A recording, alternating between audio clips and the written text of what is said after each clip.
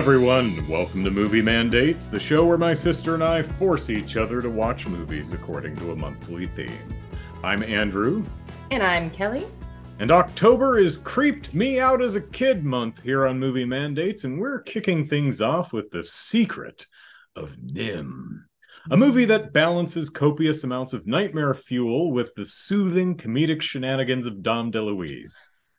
But before we scar your children for life with our vivid descriptions of this film's imagery, it's only fair that since I mandated today's movie, Kelly gets to challenge me in a segment we call Trivial Trivia. Yes, I'm very excited. So, in The Secret of NIMH, we have the bad nasty Jenner, right? Mm-hmm. He would be, I guess, the villain. Too many J's. You've got Jenner, Jeremy, and Jared? Who's the Justin. I'm like, what's his name? And I was getting those. I was like, Justin. No, that's Jeremy. Well, I mean, I wasn't getting Jeremy confused, Avi, but like it was a lot of that. But anyways, speaking of J names, Jenner. I don't know why I said speaking of J names because it has nothing to do with the letter J. Jenner has a sidekick who ultimately brings him down. Right. It's very exciting. Yeah. He comes around at the end. Do you know the sidekick's name? This is not the trivial trivia, by the way. I'm just asking curiously. Do you know the sidekick's name? No. Do you want to know why you don't know it? Bob? Does he not have a name? Because they never say it. Oh, okay. Is he credited though? Does he have a name in the credits? His name is Sullivan, huh? Because apparently in the book he's Sullivan. So it got me thinking, brother. Interesting, because I think the guard that harasses Mrs. Brisby at the very front. Brutus, yeah, he's named. He even has a name. Back, he comes back in and redeems himself. It's like, thanks, Brutus. It's like, oh, that's the guard from the beginning. Well, like, what if he accidentally killed her? Okay, sorry, we're not talking about that yet. So I'll say 3 because 2 sounds awkward, but if you can only get 2, that's totally fine. Okay. I want to know movies that in which the main character or one of the main characters doesn't have a name or doesn't have like a birth certificate name. Well, there's the Man with No Name movies with Clint Eastwood. There you go. There's 3. I cheated. You can use one of those. One of them. Oh, okay. All right. So Good, Bad, and the Ugly. There you go. There's one. And technically, he's a different dude in all 3. Wait, is he really? Yeah, I'm pretty sure the movies aren't like sequels to each other. They're just Clint Eastwood, Fistful of Dollars and a Few Dollars More.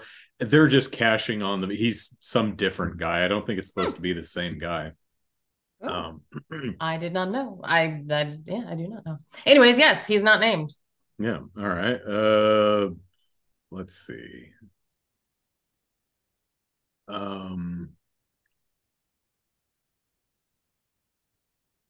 Man, that's I was very proud. Tough to come up with one. I thought of 2 right away, and that's why I was like, well, maybe 2, and it wasn't the Man with No Name guy. Let's see.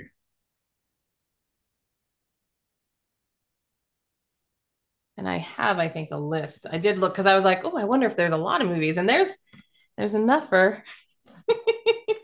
Yeah, one I just thought, the one that's always weirded me out is a character that has a name. It's said in the movie, but he's not credited as such, and that's Michael Myers in Halloween. He's credited as The Shape, which that's interesting. Always weird to me because I'm like, but no one calls him that. It's Michael Myers. That's Everyone actually very knows interesting. It's Michael Myers. Why is he credited as The Shape? That's never made any damn sense to me.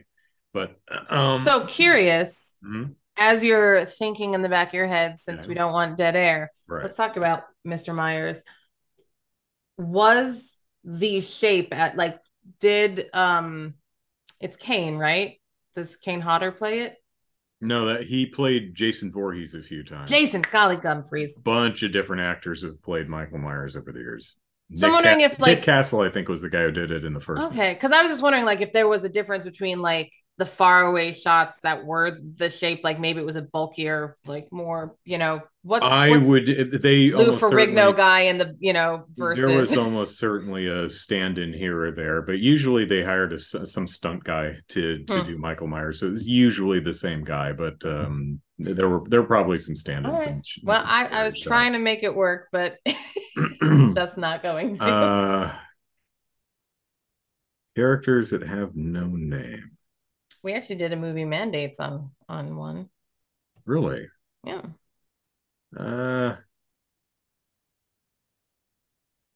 Happy Year. October. We started in October with Happy Halloween. Did we? Oh, okay. Yeah, there we We're terrible people. Yeah. Isn't what's his name? Edward Norton's character in Fight Club doesn't have a name, right? It's just the narrator. He's the narrator. Yeah, there you go. There's one. There you go. Okay, so two. Well, give me a hint for another one. Oh, Hannah. So let me open up my browser. The one that I loved actually has Javier Bardem in it. Speaking of our lovely him, he is named. Is it the No Country for Old Men? Does he not have a name in that? Oh, I wonder if it's Sugar. It's Sugar. Oh yeah, Anton Chigurh. I was looking it up. Where was I? Was I not looking it up? Oh, I was probably looking it up on my phone because why wouldn't I look it up on the smallest device that I have? Oh, I almost just said it. What characters have never main character never given oh God. I've got one. Oh, I'm ready. The princess in Neverending Story. I love it. Okay, loud. The unaging princess. What is her title? It's something like that, right? Oh gosh, what is the childlike princess? I think she's the empress. She's the empress. Right? Empress. Wasn't there she you go. Empress? She's not. Bastian names her. He does. But he names her. Yeah. Beatrice. I don't know. It's 3 syllables, I believe. He just opens the window and shouts into the storm. Yeah. Patricia. Beatrice? I don't know. Bernadette. I don't know.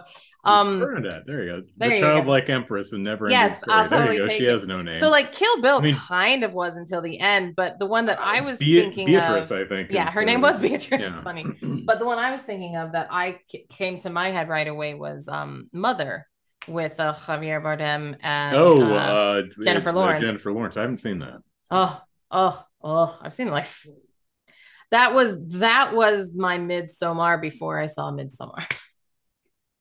I saw it 4 times in the theater, and then I still love it. I'm not saying that it's still very good. Neverending Story, another good movie that creeped you out as a kid. You know what specific? There's a lot of good stuff, like the horse sinking, Artax sinking into the. God, it's glad I didn't choose this one at the end. Yeah, because this was the one I was toying with. The wolf in the cave. The wolf did it for me. And then when the rock guy just sat there and let the nothing take him, and he just goes, oh, and you're like, the rock biter, yeah, such strong hands. I forget what the wolf's name is. I think it's one syllable, starts with a G. It's like Grog or Grok or something like that. But that tete-a-tete that he has with Atreyu is the way it's not a very good puppet, but it's so ugly and weird, it's offsetting. But what really creeped me out in that movie as a kid is when Falkor gets a shot in his weirdly bubbly, scaly hide. Oh, his skin is the most creepy. Skin is so oh God, I hate it. I hate it. I'm like, is it moist? Is it what? It's not soft, guys. That's not fur. I don't know what it is, and I hate it. And it's glistening. So I'm like, oh, and what part of that luck dragon doesn't have fur? I don't like it. Yeah, no, I'm with you. times 1,000 on that close. I'm like, oh, and it creep just like I get uncomfortable just thinking about it. I'm like contorting in a weird way. Yeah, no, that did creep me out as a kid. But it more sad, like, oh, Artax. And he's like, come on. And he's like, he just doesn't have the will to like get out of, oh my God. Oh, that movie. We're not going to. Tired of feeling your balls on my back. I'd rather drown in this swamp than hang out with you. Dude, Atreyu was the original, like, well, he wasn't like little mini heartthrob, was he? Well, he was a mini heartthrob, but he was the androgynous for young people. Whereas, you know, you had Bowie, obviously, and Annie Lennox, but like I didn't know who those were. I mean, I did, but you know, Bowie, obviously, because of Labyrinth rolled around. Yeah. But like not of my age though. Like if I were to crush on Bowie, like Atreyu was a little bit more like you could almost see yourself with Atreyu. But were you like very androgynous, that chap? Which is good. Androgyny is gorgeous, but it also makes you question things when you're a kid. You're like, ah. Was Annie Lennox ever in any movies? She ever do any films? I don't think so. I wouldn't think so. She did some amazing not that videos. Music videos. Music videos. But I was thinking, is she ever in movies? I can't think of any if she was. No, I mean, and other than Labyrinth, and then of course, Zoolander. I don't know if Bowie did a lot of film work. Am I incorrect there? He's done some, isn't he? In like Man Who Fell to Earth too, or well, he had a album called that ? Oh my God, there's gonna be so many people that if they listen to this, they're gonna be so pissed at me, so angry. Let's see. Yeah, Man Who Fell to Earth, and he's in Zoolander. I know he's in Zoolander. Okay, so yeah, because you did the remember when I did and he's in The Prestige, really? Oh, okay. Remember when I did the TikTok with the koala that you edited for me? Yes, for the Zoolander. Oh, that's right. I did the walk-off with the koala. So yeah. Let's see. Annie Lennox. Well, okay. Well, no, she did Into the West and the Lord of the Rings. So a bunch of movie soundtracks, but okay. Good for her. Yep. But so far as I know, and maybe she's had like a little cameo in something, but all right. All right. Cool. So excellent. Yeah, that was a tough one. Yeah, I was so proud. I'm probably gonna like throughout the rest of the night. I'm gonna. There's another one. And then you'll know. Well, I think it's interesting because when I was even reading some of the ones that came up on the list, because I had thought of like Mother and stuff a few times, and some others, the ones that you said, Fight Club. I was like, there's got to be more, and there are. And some of them aren't as even noticeable. They're just like the Road with Jack Kerouac and The Tenant. I actually just thought of another one along the same line as the Man with No Name. Is you have the Yojimbo character played by Toshiro Mifune in Yojimbo and Sanjuro. No. Although maybe Sanjuro was his name, but he definitely wasn't named in Yojimbo. He was just the bodyguard, the Yojimbo. Is the guy in what's his name? Not the dog one. Does he have a name? The dog one. Oh, Hannah, I'll think of it and I will. What is the dog one? Yes, it's something about a leash, a guy, and he's on a leash. There's a thing. He has black hair. I don't know. I'll think about it. Maybe that was this last Saturday. I don't remember. I'm just saying. So let's talk about The Secret of NIMH. Yes. Okay. Secret of so there is a lot of imagery in this movie that could conceivably freak out a kid.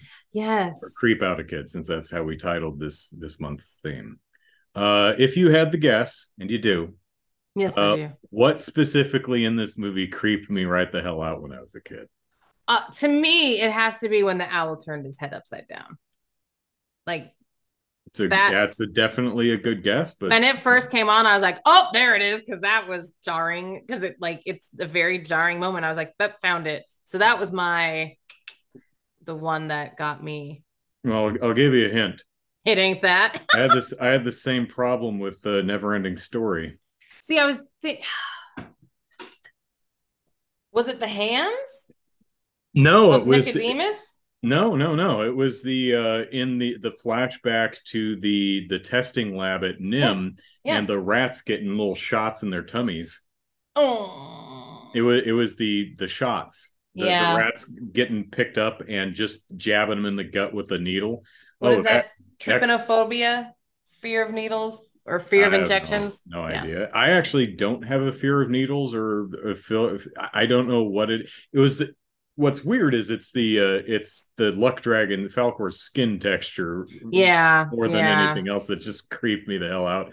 But NIMH, and I talked about this last week, I think I have a memory of being in like daycare, or maybe, well, it came out in 82. 82. So yeah, I would have been, so in like 84 or something, would have been on home video, and could have been playing in daycares or preschools or something like that. Because they see that it's animated and they're like, "Oh, it must be fine." And I just remember that sequence specifically where they're grabbing the rats and poking them in the tummies with needles. But yeah, wow. And there's that whole thing it's similar to it's very psychedelic, and the visuals are psychedelic, and the camera movements are dizzying. It's very much like that trip through Hell's Tunnel in Willy Wonka and the Chocolate Factory, where they're seeing all that weird imagery. Well, I think that the entire thing is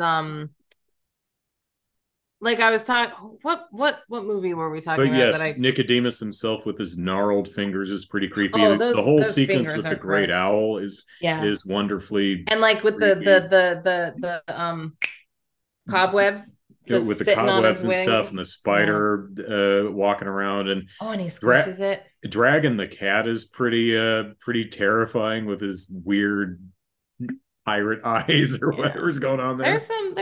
There's some scary things. Although I will say, well, we'll get to it. We'll talk about that whole here in a second. Whole sequence, that wonderfully desperate and tense sequence at the end of the movie where they're trying to save her home from sinking in the mud. Dude, that's just incredibly well. There's a lot going on, and the voice acting is phenomenal in this. This is from an era of film where not a lot of times people would just use their voices. And that's just what Dom DeLuise sounds like. Unless he just put on that voice all the time. I think that's just his voice. Correct. But you'd hire, in that hired based on voice. 70s and the early 80s, rarely would you hear anyone make a cartoon voice. They just hire people and they'd speak regular. So you had very natural sounding voices and performances. Wonderful voice cast. I would not be surprised if the Dom DeLuise's Crow Jeremy. Yeah. I would not be surprised if that character is not in the book, because he does other than retrieving her packet of medicine at the beginning. Yeah, sure. He has no function in the plot at all. Everyone just tells him to go away, and he doesn't even do anything during the climax. He's not there. Well, the amulet's not in the book at all. Oh, is it not? Have you read the book? I have not. I have not either. So I went down a rabbit hole. No, I didn't, because though he has no function in the plot, he gets the denouement, and I don't know why. I know he gets the girl. Like, it's such a weird. A girl shows up and he gets her. It's like the epilogue to the film is Jeremy gets laid. It's like, oh, Good for him. So you think we're going to see Thorn Valley where the rats move or something? I mean, we do get a little bit with Timmy. Looks like he's going to be okay. Their house has been moved to the lee side of the rock. Stone, right? Stone, right?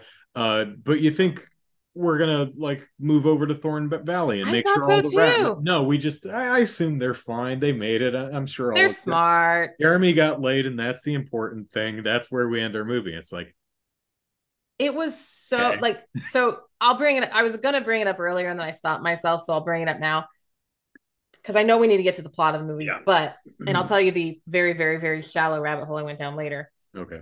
There were so many scenes in this movie that I was immediately taken to like another movie that in my head, I'm like, so when she's in the owls thing and she steps on the bones and they fall down that cavernous thing, I'm like, and there's the Goonies shot. Exactly. Okay. Sure, and then when Jenner was basically, I think when Nicodemus was dying and he comes like, or he's having this big soliloquy and I'm like, okay, that's Scar. And then in even the red, and then of course Jeremy and the girl has nothing to do with other movies. It's exactly it's the Magic Flute with Papageno and Papagena. That's who that is. But there are moments in the film before Jeremy shows up where you're starting to get an idea of the plot, where it's where all the animals are going to have to move because there's going to be some farming implement coming. I'm like, I'm getting some Watership Down vibes here. With all those rabbits and stuff. Yeah. There's so many weird. So I went and looked into like some things because there was just so much that was so reminiscent. And then when you learn about the creation of this movie, that it was Disney Misfits who did it, you can see that like Disney probably took from it like later because all those things that I said, but it's incredible. I have to believe because this one came first that it really put because that's the thing about this movie. I find the plot short. To me, there's nothing. We need to move the house. My kid is sick, so I can't move him. So we need to move the house. Let's move it. You know what? Got moved.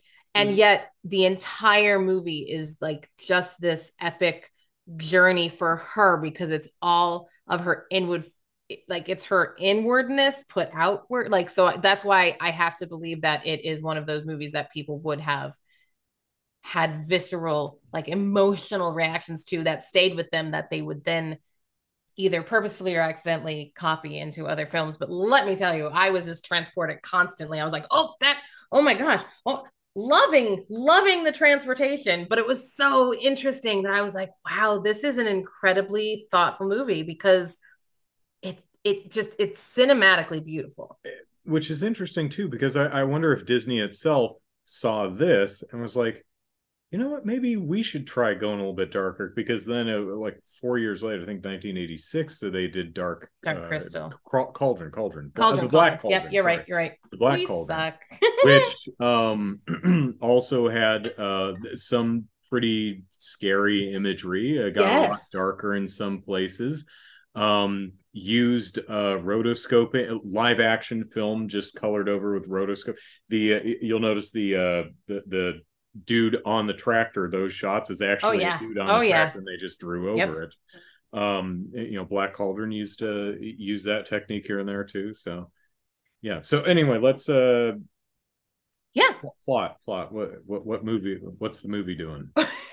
So now that we've talked about it for 20 minutes and the ending and how Jeremy gets his, let me tell you. So Mrs. Brisby, although in the book she's called Frisbee, and you are correct. You and I had a conversation about it, like not recorded, but about how it was because of the toy Frisbee that they had. The trademark? It truly was. It truly was. They were like, nope. So Brisby, which is fine. I love it. So she's a mother of 4 and she has a 6 son. Just throw her like a frisbee. Like a frisbee. Get it? Yeah. Okay. So she has an ailing son, and it's coming time to move because the frost is clearing and the farmer's gonna start plowing. So she goes to a wise mouse named Mr. Aegis and gets medicine for her son so that he can get better. The only problem is that he has pneumonia and thusly cannot leave his bed. So now, how do you move your family if you can't let your kid leave the bed? You obviously have to move the house.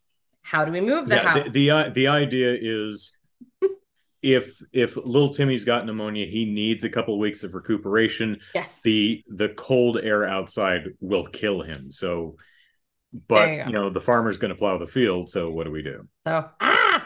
So she is told to go see the wise old owl who we talked about, covered the great owl, who has glowing eyes and is gigantic and covered in cobwebs and has a beautiful voice and speaks in very interesting cadence and basically tells her to go talk to some rats in a rose bush. So she goes, and of course I'm omitting Jeremy because he doesn't once she name drops her late husband right. Anyway. Right. So basically every time she says, "Oh, I'm Mrs. Brisby," and they're like Jonathan Brisby, and they're like, "Yeah, like my husband Jonathan Brisby," and that name gets her real far. And that's a John Carradine, by the way, as the great owl. So let's talk about these rats. So these rats live in a rosebush. Actually, they live in this underground empire below the rosebush that has electricity and everything, and they are advanced rats. That the reason that they're so advanced is because they come from the National Institute of Mental Health, where they were injected, which is NIM, mental health, MH, NIM. I'm like National Institute of Mental Health, yeah. Yes. Where they were injected with liquid, and it made them super smart, that they could read and they could reason and they could escape all by them lonesomes. Yeah, they gave the rats the ability to read, so they looked at the cage and it says to open cage, lift lever. Lift latch. And they're like, oh shit, that's all you have to do. So it was really good. So they were like, we read and we learned how do we get out of here? Exit. Sweet. Reading is fun. So there were mice and there were rats in this experiment. And unfortunately, they left all the hamsters and dogs to die, I guess. Oh my gosh, right? So apparently, because rats are much bigger than mice, the mice got sucked through an air vent, all but two, and they passed, escaped. They escaped through an air vent, and all but two of the mice, Jonathan Brisby and Mr. Aegis, were blown away, ostensibly to their deaths. Yes, I was like, oh my goodness.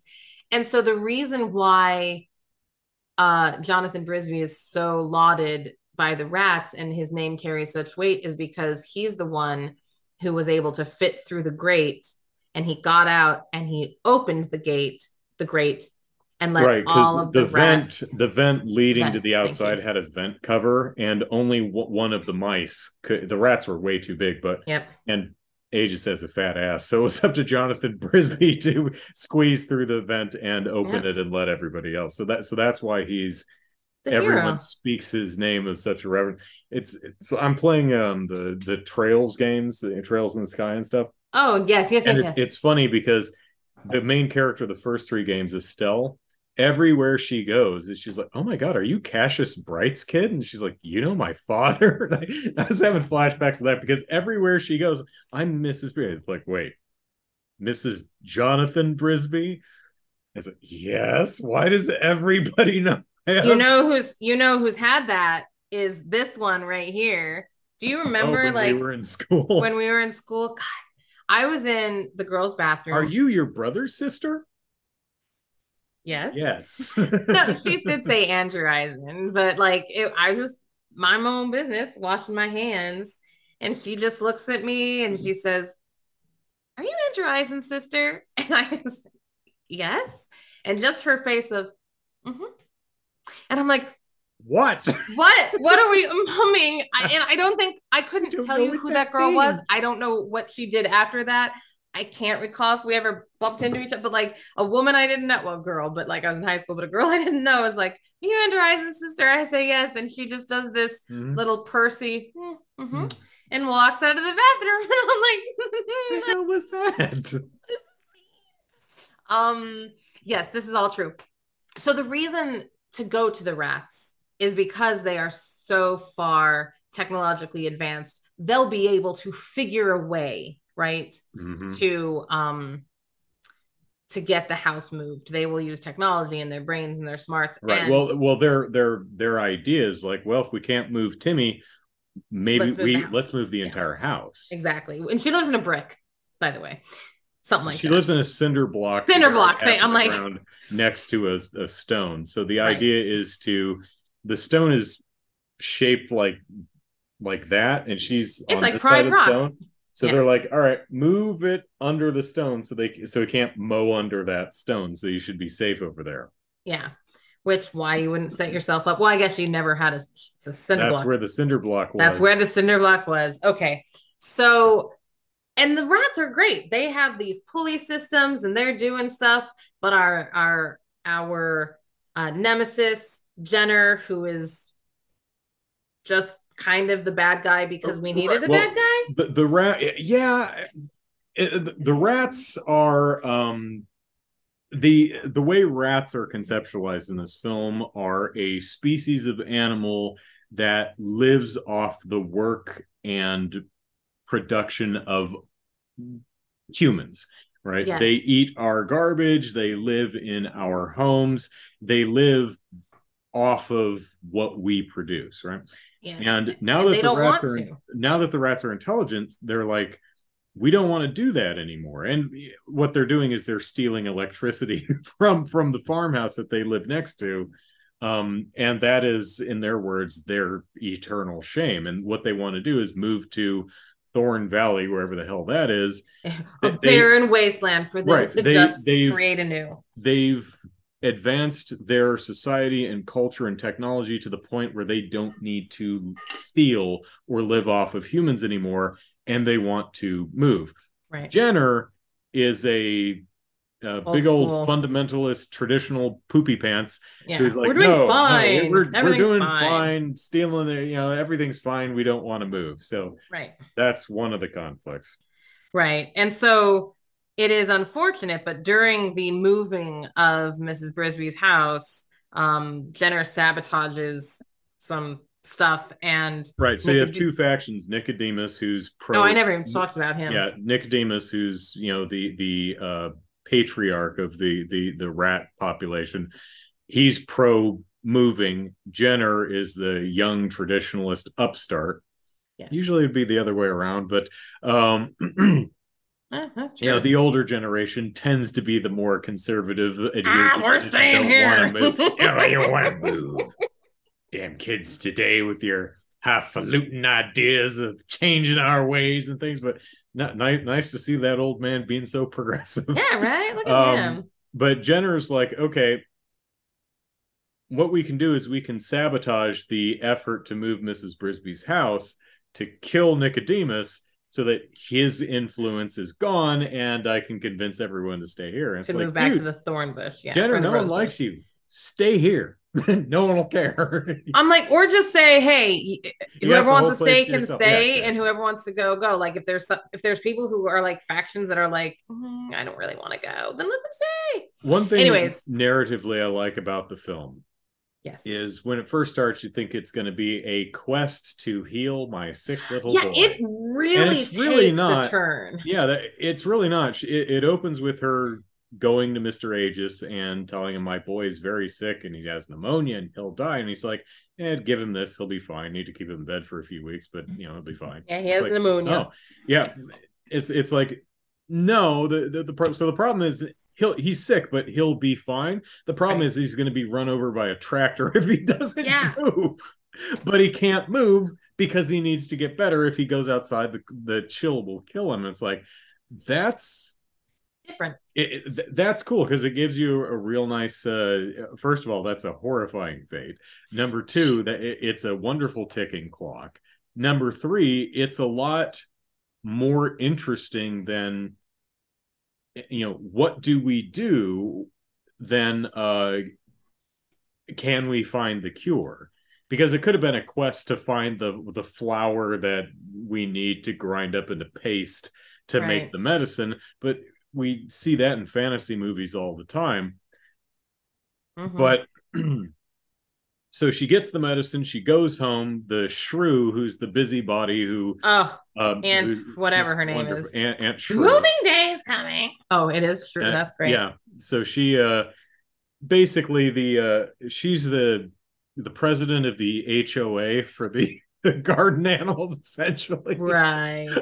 She's just up in everyone's business, but she actually does love and care for everyone there, which is nice. She's a good person, a bit prickly, but she's fine.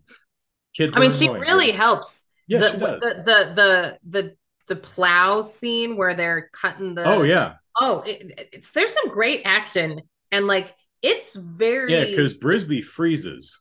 She gets scared and just freezes, and it's up to the shrew to stop the plow and buy them an extra day. Which is a huge character development point. That's the point of her character arc is, courage of heart.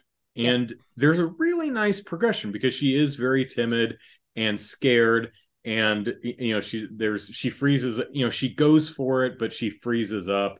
Then she she thinks about volunteering for it. They have to drug the cat to keep the cat asleep so that they can move around. She volunteers. The only way to get into the house is through a small knot hole in the floor, which again, Aegis' fat ass can't get. Well, actually, it could. He broke his leg. He broke his leg trying. So. Oh, and by the way, this is how her husband, Jonathan Brisby, died. Trying to drug the cat, and the cat ate him. Yeah. Or mauled him to death. It's not really clear, but yeah, that's pretty horrific. Yeah, there's but she's the only one that can do it, and she's like, okay, bye. And then I volunteer for tribute. It's like, and it's like, there you go. And then by the end of the movie, she gets the confidence to harness her chi and do magic. I don't know if the magical element of the movie was actually needed. I don't mind it, but I don't think it's weird, especially since it's like rats with smarts and technology. Okay, and there's magic. Why? That's the thing, is I was agreeing. I was like, when I found out that their secret was intelligence, I was like, oh, that's really cool, because I had always thought that this was some sort of mystic arts magic something gonna happen. And then when they're like, we're just, we can read. That's what's really great about the film, because there's a solid 20, if it's just my son is dying, I need to go find the magic flour to grind into paste to make the salve that'll make him better, right? Yeah. Okay, I get what we're going for. But she gets the medicine for him at the very beginning of the movie. And then we find out, okay, we've got a day or so to figure out, what are we going to do? We have to move, but we can't move him. Go see the great owl. If he doesn't eat you. Right. And apparently and also that's her husband's name helped there too, because apparently. Yeah, the owl essentially is like, move your family then. Well, my son's sick. And he's like, well, I mean, you've got like 4 kids. 3 out of 4 ain't bad. And he's like, on your bike now, Mrs. Brisby. And he's like, Mrs. Jonathan Brisby? All right, go see the rats in the rose bushes. So for like 20 minutes of this film, you understand the stakes. We need to move Timmy and the family. We need to move the family out of the way of the tractor, but we can't move Timmy. Right. What are a bunch of mice going to do? And so for 20 minutes, you have no idea what they're going to do. You go to the owl. Okay, the wise owl. What's the wise owl going to say? Go see the rats. the hell are the rats going to do? Thanks. Yeah. So we go find the rats, and then we slowly reveal that these rats have technology, which is foreshadowed earlier because you see the oh my God, silhouettes of the rats stealing a power cable when they at the very like the introduction of the rats is, and that's the only time that the National Institute of Mental Health is mentioned, is when the farmer's wife is like, honey, have you noticed anything about the rats around here? And then you see scurry. Those guys from NIMH keep calling. NIMH, the National Institute of Mental Health. Yeah, they keep calling about rats. And so the solution is, the rats are smart enough to use their technical acumen to engineer a solution. That's really interesting. But there's 20 minutes of the movie where you're like, I don't see any way out of it. I don't know what the hell she's going to I was like, I don't She is in a solid catch-22, and she goes for it's like, go see the great owl. And the great owl's like, go see the rats and ask for Nicodemus. What the hell are they going to do? Who knows? Right. So I really like that progression. Oh, and the Dom DeLuise bird is there too, but it's not. He's there. He's the comic relief. Yeah. Light. But and he's funny, but I think I found him a bit tonally discordant from the rest of the film. Like I found the kids and their interactions with Mrs. Shrew to be the right type of humor. That little mouse with the green bow tied around her waist. Yeah, she's funny. She's the cutest. She's the baby. She's so cute. Yeah, again, he was completely a Papageno character of like incongruous that word. Yes. Yep. That's the one. Incongruous. That's the one. He was at. Oh, speaking of incongruous, can we talk about how for just a very brief moment it turned into a musical and then it didn't? When did it do that? So like it was she was singing in her mind, if you will, that lullaby to the lullaby son. Yeah, and okay, I'm just like, sure. We're singing now, but it was her, and like her lips weren't moving, but like that's just kind of like an internal monologue. It was lullaby. An internal lullaby, and I was like, so we're going down but it was, and then never again did anyone sing. Yeah, no. And I was like, oh, okay, okay, but that's fine. So at the when Jenner completes his task of sabotaging the move and killing Nicodemus, and then his unnamed Sullivan friend realizes I backed the wrong horse and helps and ultimately completes the demise of Mr. Jenner with a dagger, a really well thrown dagger into the heart, or the back, whatever. Yep. So you're like, well, great. Now what are we gonna do? He worm tongue and Saruman's it. Well, except he chucks the dagger. He chucks it, man. And so it comes that Nicodemus gave. I was this close to calling her Bianca, but it's not. Bianca. Wrong mouse. So he gave Brisby this amulet that will, upon courage of heart, will show its power, or you don't really know what it's going to do, but he's like, whatever. It's the magic MacGuffin. It's your magic thing. And you're like, okay. And she goes full hog. Nicodemus dies. Jenner's now dead. So is Sullivan. Her kids are trapped in a cinder block, and the cinder block is sinking in the mud. There's shots of the kids inside the house. Oh my god, it's muddy like, water rising, and really like not a film I'm showing my kids. Sequence. But like, and she is, for the first time, as we were saying, because she at the beginning freezes, and then yeah, she's just out in there. She's just out in there. She doesn't stop. She's in the mud. She's working on the pulley system. And Justin's there. Justin has to once the cinder block sinks below, he has to physically pull her away. He has to remove her and restrain her to basically be like, at least we're saving you. Even and like literally, 4 children are like just drowned in the mud, drowning in mud, like and nothing to do. And then the amulet. Was Miss Shrew inside the did she get knocked out, and was she inside the home too? I don't remember because I remember she got knocked unconscious. I just don't remember where that happens. It might she might have been in there too. Again, like, and Jeremy's not there, so like there's a few things that you're like, I forget that part, but I don't know. Because I don't remember. Oh, she's unconscious though. You're right. So she wouldn't be with the kids like hanging on the rope, being like, I am gonna die.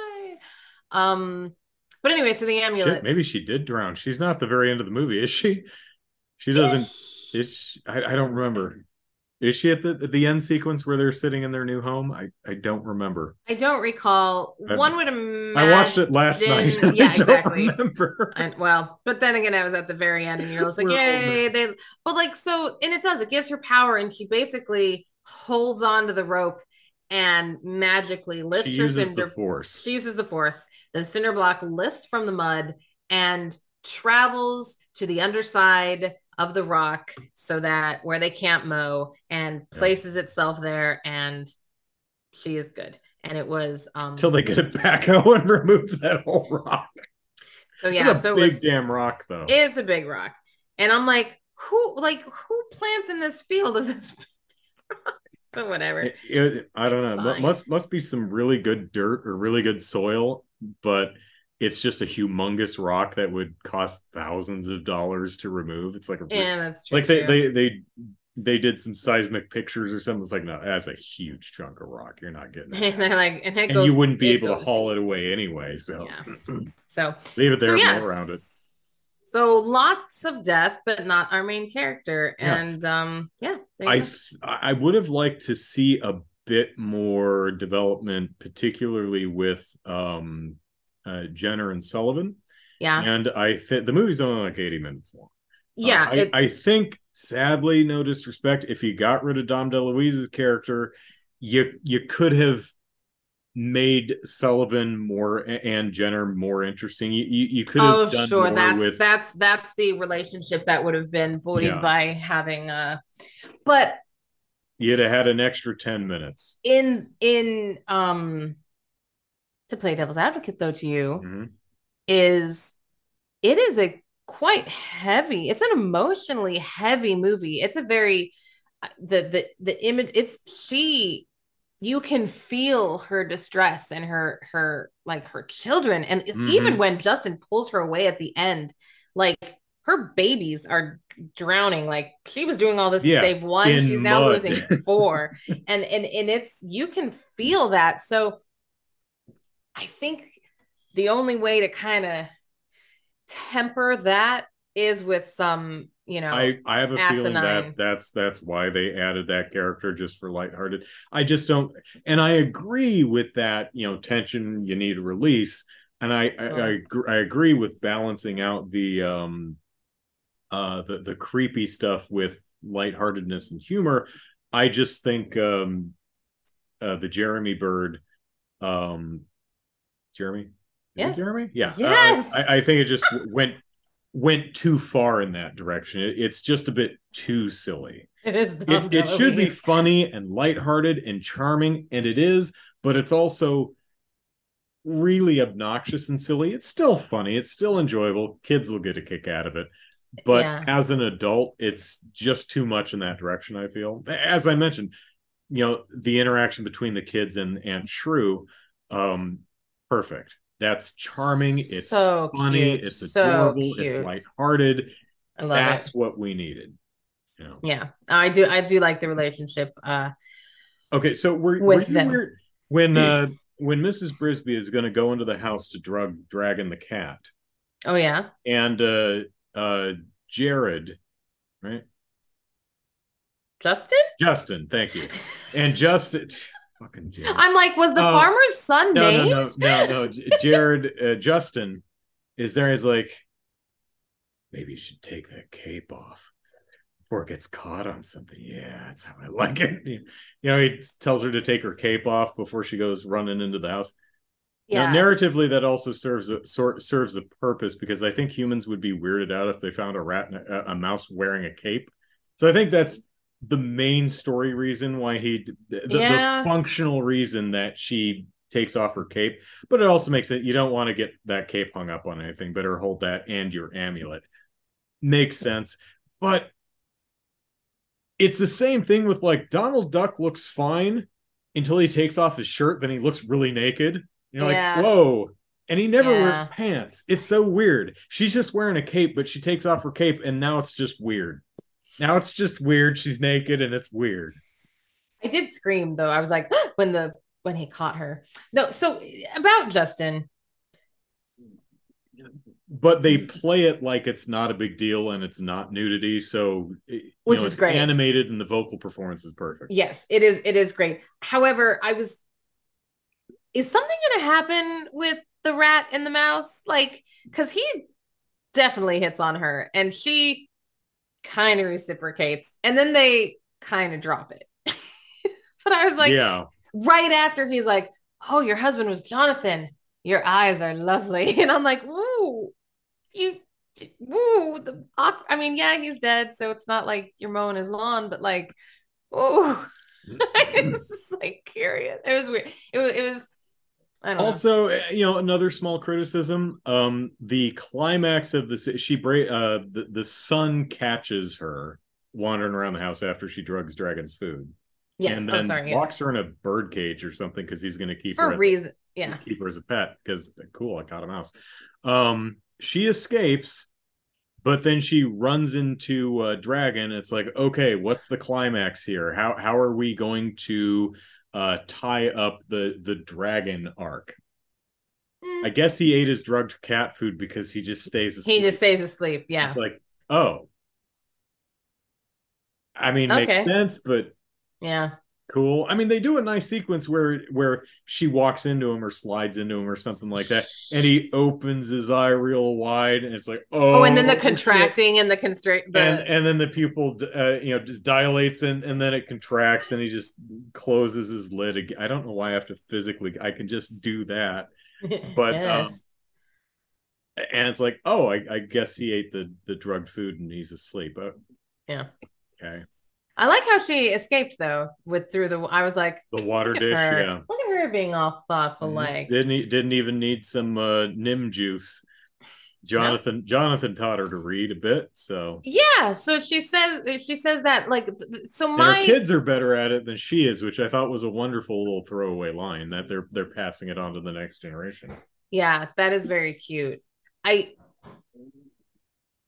The one thing that I found interesting, well, I found several things interesting, but just the one thing I'll say is like, so it does mean that she can't read, or, but she was learning to read because Jonathan helped her. But like when Shrew is getting all of the animals, up, other than the mice, the rats, and then Jeremy. Yeah. But like, Dragon doesn't talk. Dragon neither do the rabbits so far, and neither do the rat. Yeah, so it's like it's a interesting. Yeah, it's kind of like in the, not Jungle Book, Tarzan, where Tarzan speaks, the gorillas speak, all the animals speak except the big cat that eats his family. Yeah.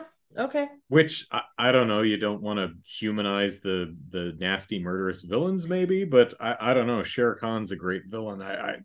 So I think it's scarier when the cat is not just a cat. It has intention and it has thoughts, and it's like, yeah, I see you. I recognize your humanity. Same thing that I have, or your sentience and sapience, right? I'm gonna eat you. Yeah, that's terrifying. Yeah, so it was an interesting thing, especially because sharks are scary, but a shark a shark with intention, I think that might be scarier. Yeah, I would agree. Sharks with a grudge. Excellent. Yes, but all in all, I mean, little things here and there. Agreed. I almost don't think that the amulet, like that power thing, was needed, because it was cool enough just to have, technologically advanced rodents. But I get it. It's fascinating. It's beautiful art, and you need to cater sometimes to an audience. All the magic is animated in such a colorful and attractive way that it's just fun to watch anyway. I don't think it'd work in live action. It'd just be stupid. I would agree. Yeah. So did anything creep you out? Did the bellies still make you go? No. I recognize a lot of the stuff as I can recognize, these are dark and creepy shot, wonderfully foreboding and atmospheric, but no, it doesn't bother me today. I'm sure I could watch Falcor getting a shot in the ass without a problem too. But... See, I don't know, but I still have recollections of that. Oh man, that skin. Oh God, I hate it. Ew. But like, so the thing about us choosing this topic, which is interesting, the creeps out as a kid, is this agreed. There wasn't anything that really I found. I mean, I acknowledged that which would be creepy to a child. There's some really scary imagery in this for kids. It's pretty dark. Yes, it truly is. And I'm like, oh, wow, that would be a thing. And yet I am scared to death to watch my movie because I'm like, I think it's still going to creep me out. So it's such a weird thing because I just watched this one and I'm like, okay, but I get it. I get why brother chose it. And I could only imagine, like, as a child, because this seems like a movie you'd want to watch. I like this movie. Yeah. Yes. It's not perfect, but I really genuinely like this film. No, it was. As I mentioned last week, it was, I think, the earliest example of a movie that had something that just genuinely unsettled me when I was a kid, which is why I picked that one over a wide range of possibilities that could have gone with. Sure. I'm interested to know of those other possibilities. We'll have to chat about that. Yeah. So what did you pick? What film are you mandating I watch? I'm apologizing to the what film are you traumatized? Oh God! And it's going to be Return to Oz. Oh, okay. That was on my short list. Yep. That's like I had a short list, so there's a bunch of stuff in that movie that it could possibly be. I mean, the design of the scarecrow is pretty creepy. The Wheelers are what did the Wheelers. The Wheelers and the face, the Hall of Heads. The Hall of Heads with is that what's for Feruza Bulk Feruza for I can't pronounce. With the interchangeable heads that she has in like it's a hat room, but they're heads. That is creepy, but the thing that sticks out the most to me is Dorothy being chased by those Wheelers. Those Wheelers are they're unnatural and creepy. So, I don't remember the plot. I just remember thinking, no.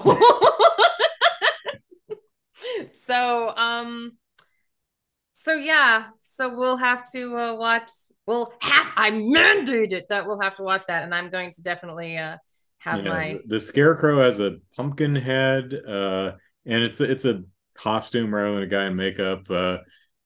There's TikTok, the little animatronic guy who winds up. I totally forgot about that little dude. He's short, has like a mustache, and the iconic road is all like the road is torn apart because of the damn Wheelers. Yeah, and oh my gosh, like so yeah, it had to have been on your short list. Like it had to have been. That was on there, yeah.